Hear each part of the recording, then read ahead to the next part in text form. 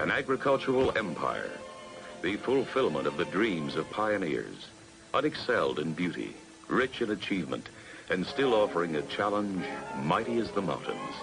This is our Northwest Empire. I'm Felix Bunnell, resident historian for Cairo Radio, heard with Dave Ross Wednesdays and Fridays on Seattle's Morning News. On this episode of the Resident Historian podcast, Puget Sound is full of surprises, including private ferries, kelp forests, and ancient geoducks. At Richmond Beach, somewhere around here, in the last 10 or 15 years ago, Washington State biologists pulled up a geoduck clam that was 174 years old. And then, from the archives, it might be time to bring back the street hydros. But first, let's go all over the map. In the nation's northwest corner is Washington. And now, welcome back to our course in Washington history. This is Unit 6 of a 13-part tutorial about the origins of county names in Washington State. We call it All Over the Map, which is a quick look at the stories behind the names of local places. And Felix, who immerses himself in county history, is here. Which counties? Are we into the J's now? Yeah, we're into the J's, so we're almost halfway through the series, so hold on. Yes. So we start with Jefferson County on the peninsula. Created from Thurston County in December 1852, named for 3rd President Thomas Jefferson, who gets credit for sending Lewis and Clark west. And this was before the creation of Washington Territory, so this was Jefferson County, Oregon Territory. The county seat's Port Townsend. That name was first applied to the body of water there by Captain Vancouver in May 1792 for the Marquess of Townsend, or as his friends called him, George. In the UK peerage system, Marquess is below a duke but above an earl, if you're keeping score. Okay. Now, the town of that name wasn't created until the 1850s. The post office opened in a cabin in September 1852. Now, King County was created at the same time as Jefferson County in December 1852. It was originally named for the newly elected vice president, longtime Alabama Senator William Rufus Devane King, who was not feeling very well. He was inaugurated in Cuba and died in Mobile, Alabama about 6 weeks later on April 18th, 1853. The namesake of King County was legally changed to civil rights leader Martin Luther King Jr. in 2005 after a 19-year-long effort. But about William King, what did his contemporaries say? He was, quote, far from a genius, and he had little talent as an orator. Well, not a bad epitaph. And this is an actual quote from his U.S. Senate biography. One scholar of the period, mindful of King's practice of wearing a wig long after such coverings had gone out of fashion, dismissed him as a tall, prim, wig-topped mediocrity. These are his friends, said about him. So, anyway, the county seat was always Seattle, named for the Native American chief. There wasn't much of a town here in December 1852, though the post office had been secured in October 1852. Now, Kitsap County was formed from portions of Jefferson County and King County in January 1857 and was originally known as Slaughter County. It was named for Lieutenant William Slaughter of the U.S. Army, who died in the Treaty War in 1855. You know, what's now the city of Auburn was also originally called Slaughter, and people just don't like living someplace called Slaughter, and so they changed the name. Yeah, and the namesake Kitsap was a respected indigenous leader in the late 18th century, early 19th century, though there's some confusion over another indigenous leader with the same name who was involved in the treaty wars. Now, the county seat was originally at Port Madison, where the big mill was. From 1857 to 1893, it was then moved over to Sydney, named by developer Sidney Stevens, named for himself. But then in 1903, they renamed it Port Orchard, after the body of water there that was named for H.M. Orchard, who was, yes, a member of Captain Vancouver's crew. We just can't get away from George Vancouver. No matter where you turn, you're always tripping over something he named. Yes. Washington State apples, the fruit that's good for you.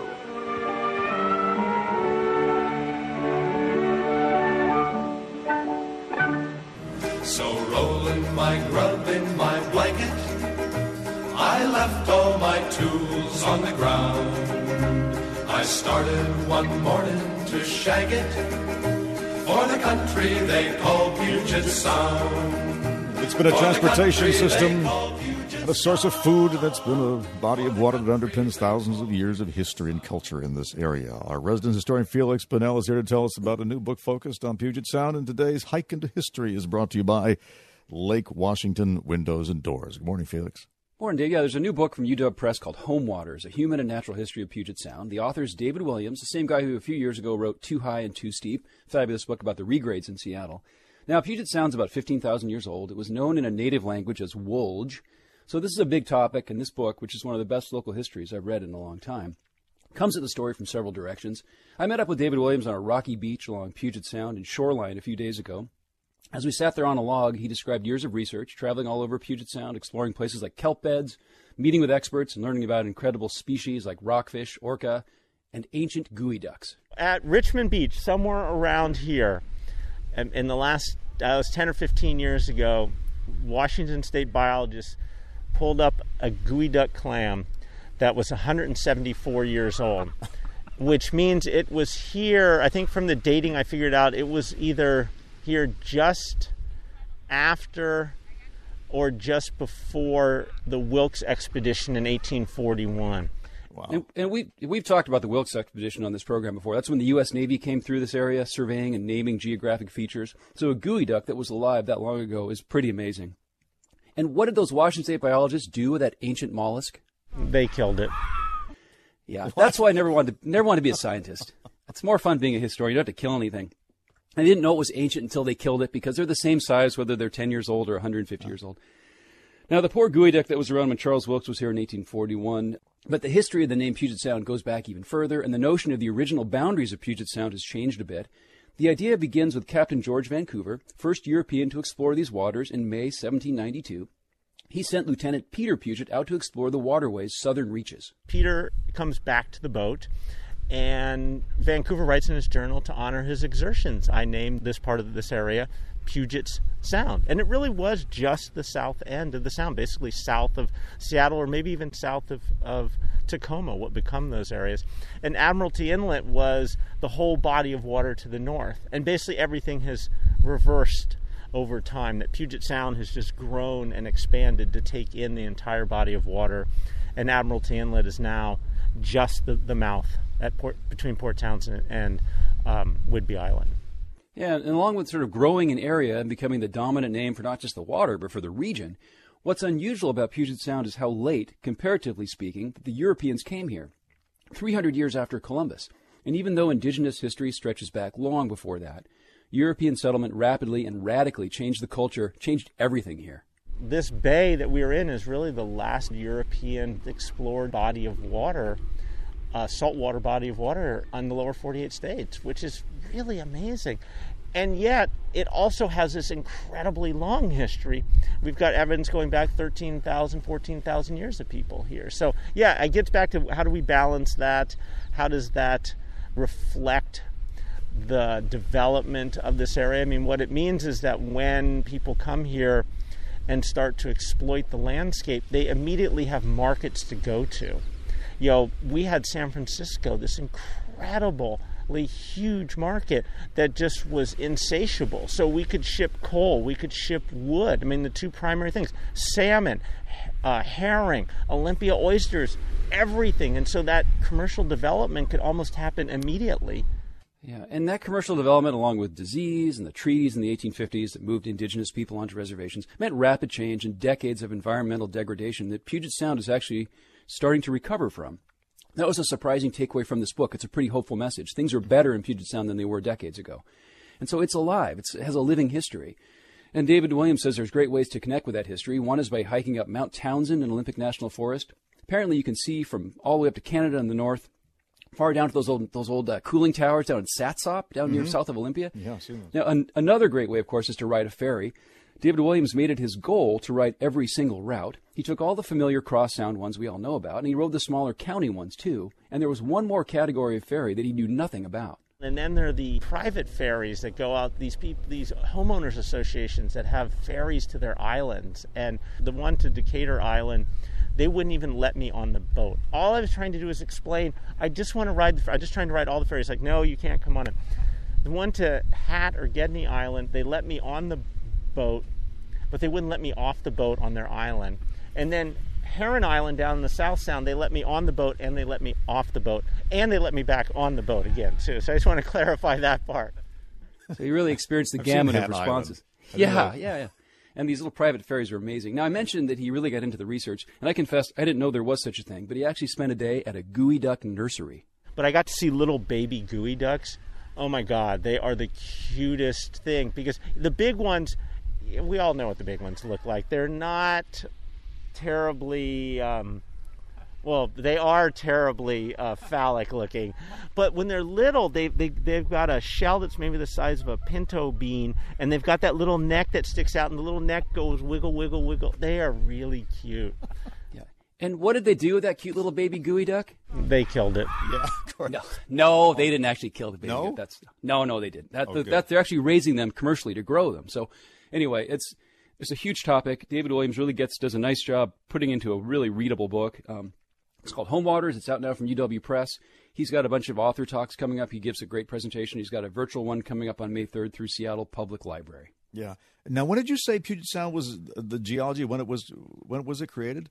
It's about 15,000 years ago. There's a huge glacier that kind of came down between the Cascades and the Olympics, and as that mineral-rich water was running out and melting away, it kind of gouged out what's now Puget Sound, what's Lake Washington, Lake Sammamish. So it's only 15,000 years old? I know, that's not that long ago. Crazy. It is crazy. That's why things are always sliding and the sounders always being blocked. Because where I come from back east, it's mostly rock, and all the erosion and stuff took place a long time ago. But here, it was like we were practically created yesterday. Yeah, it's very fresh, and there's still hope to make it even better than it was before the Europeans came. So it's a great book. It's a hopeful message and a really great story that gives you so much about the culture and the history here and the natural history as well. For this is Cairo, where modern adventure and intrigue unfold against a backdrop of antiquity. For this edition of From the Archives, the Pacific Northwest might be the only place where street hydros once ruled the cul-de-sacs and sidewalks. The race is to be held on the protected waters of beautiful Lake Washington. The 3-mile course is laid out in the shape of an oval. Boats travel around it in a counterclockwise direction. 10 laps around for each heat, 3 heats making up the race. That sounds fairly boring. No one will show up for that. Felix Bunnell is brought to us by the King County Library System. I guess we're looking back at Seafair today. Yeah, and for this story, if you're between the ages of roughly 45 and 65 and you're a guy who grew up around Seattle, the story will make complete sense to you. If not, bear with me as we explore, and I'm not making this up, the world of miniature wooden hydroplanes pulled behind bicycles on the street by little boys, including yours truly on Rose Hill with my miniature Miss Olympia beer painted white with a bottle of liquid paper I stole from my mom. For an explanation of how it worked when he was a little kid in the early 1960s, I spoke with legendary writer and television performer John Keister.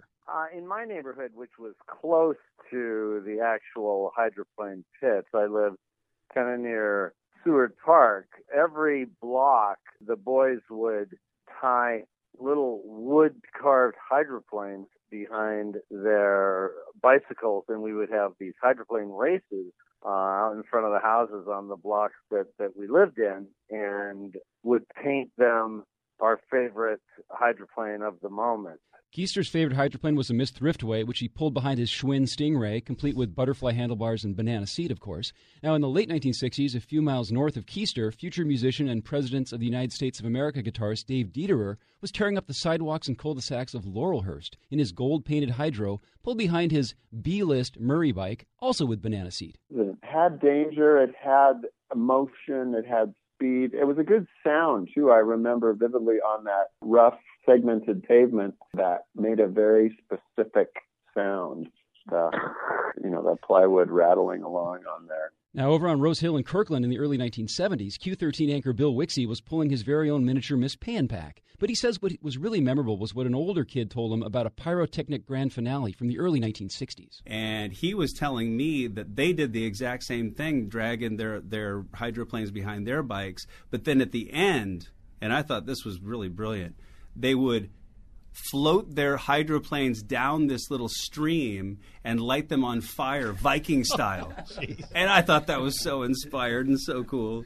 I also spoke with legendary hydroplane driver Chip Hanauer. He told me he started pulling hydros behind his Schwinn Stingray in Newport Hills around 1960. This was about 4 years before Chip began racing outboard motorboats. So in other words, let's make this really clear. For one of the greatest hydro racers of all time, it all began with a bike-pulled hydroplane. Chip says these wooden mini-boats were part of what he calls a universal tribal ritual that flourished for about 20 years from the mid-50s to the mid-1970s. I asked him if he painted his bike hydro to match a real-life boat, and he said no. In fact, he says his boat should have been called the Miss Plywood. He was pretty emphatic about not decorating his mini hydroplane at all, and he even got a little feisty about Keister's Miss Thriftway. No, I'm telling you, a flat piece of plywood was the way to go. Okay. I mean, no adornment, no nothing, just a flat piece of plywood. If I would have been smart enough, then probably a flat piece of steel would have been better. I would have used that. I'd like to see Keister deal with me and my flat piece of steel. So where did this universal tribal ritual come from? No one knows for sure. You know, the famous Seattle boat Slow Motion 4 won the Gold Cup, which is the Kentucky Derby of boat racing, in Detroit in 1950. Meant the Gold Cup race came to Seattle in 1951. That was like the Super Bowl. Slow Mo 4 also broke the speed record, which was a huge deal. I reached out to my go-to guy for local history and culture, legendary DJ and emeritus voice of the hydro races, Pat O'Day. Pat says it all stems from the fact that Seattle had no major league teams in the 1950s. And so the hydroplanes just dominated the feelings and the imaginations of the youngsters of the community. And how would you participate in such a thing? You could participate in touch football and baseball, but hydroplaning, well, they built their little models because they were so crazy about the sports and what it was doing. And how do you make them go? You put them behind the bicycle and you pull them, and that's how it all came about. You know, Pat also indulged a fantasy for me and called the final moments of an imaginary bicycle hydroplane race. And so, ladies and gentlemen, the giant crowd's on its feet as these bicycle-powered, tiny and limited battle for the gold. On the outside is TV John Keister in his Miss Thriftway. Then little Billy Wixler pulling the pan pack. Dave Dieter with his golden machine, and here they come. On the inside, all of a sudden taking the lead already, is Felix Bonnell, streaking across the Tumwater as he yanks Miss Olympia beer on to victory. Oh, and yes, again, the Olympia beer has 4 dots on the label, for those who still remember what that means. Anyway, champion Felix, nice going. Anyway, thank you for doing that, Pat. You're always a great guy. He can still bring it, can't he? He's awesome, yeah. And so this amateur sport died out by about 1980, we think. Maybe it's time with the Mariners taking over summer in Seattle. And it was only in the Seattle area, not in Detroit or even the Tri-Cities, says Chip Hanauer. Now, we don't have any pictures of this. We have a picture of an old hydroplane from the Mohi collection, but it's not marked with anything. If people have pictures, I would love to see them. If you have an old hydroplane that you used to pull behind your bike. So anyway, that's how I remember Seafair in the summer. I won't be out this weekend pulling a hydroplane on my bike, but I will be tuning in and finding out how the race turns out. Yeah, I feel deprived. All I had was playing cards against my spokes. That was it. Thank you, Felix. I'm Felix Bonnell at Cairo Radio in Seattle. Follow me on Twitter and read my stories and see my photo galleries at mynorthwest.com. And please join me again for the next episode of The Resident Historian. Hi, folks. This is Gene Autry and his Hollywood friends wishing KIRO all the success in the world. So long.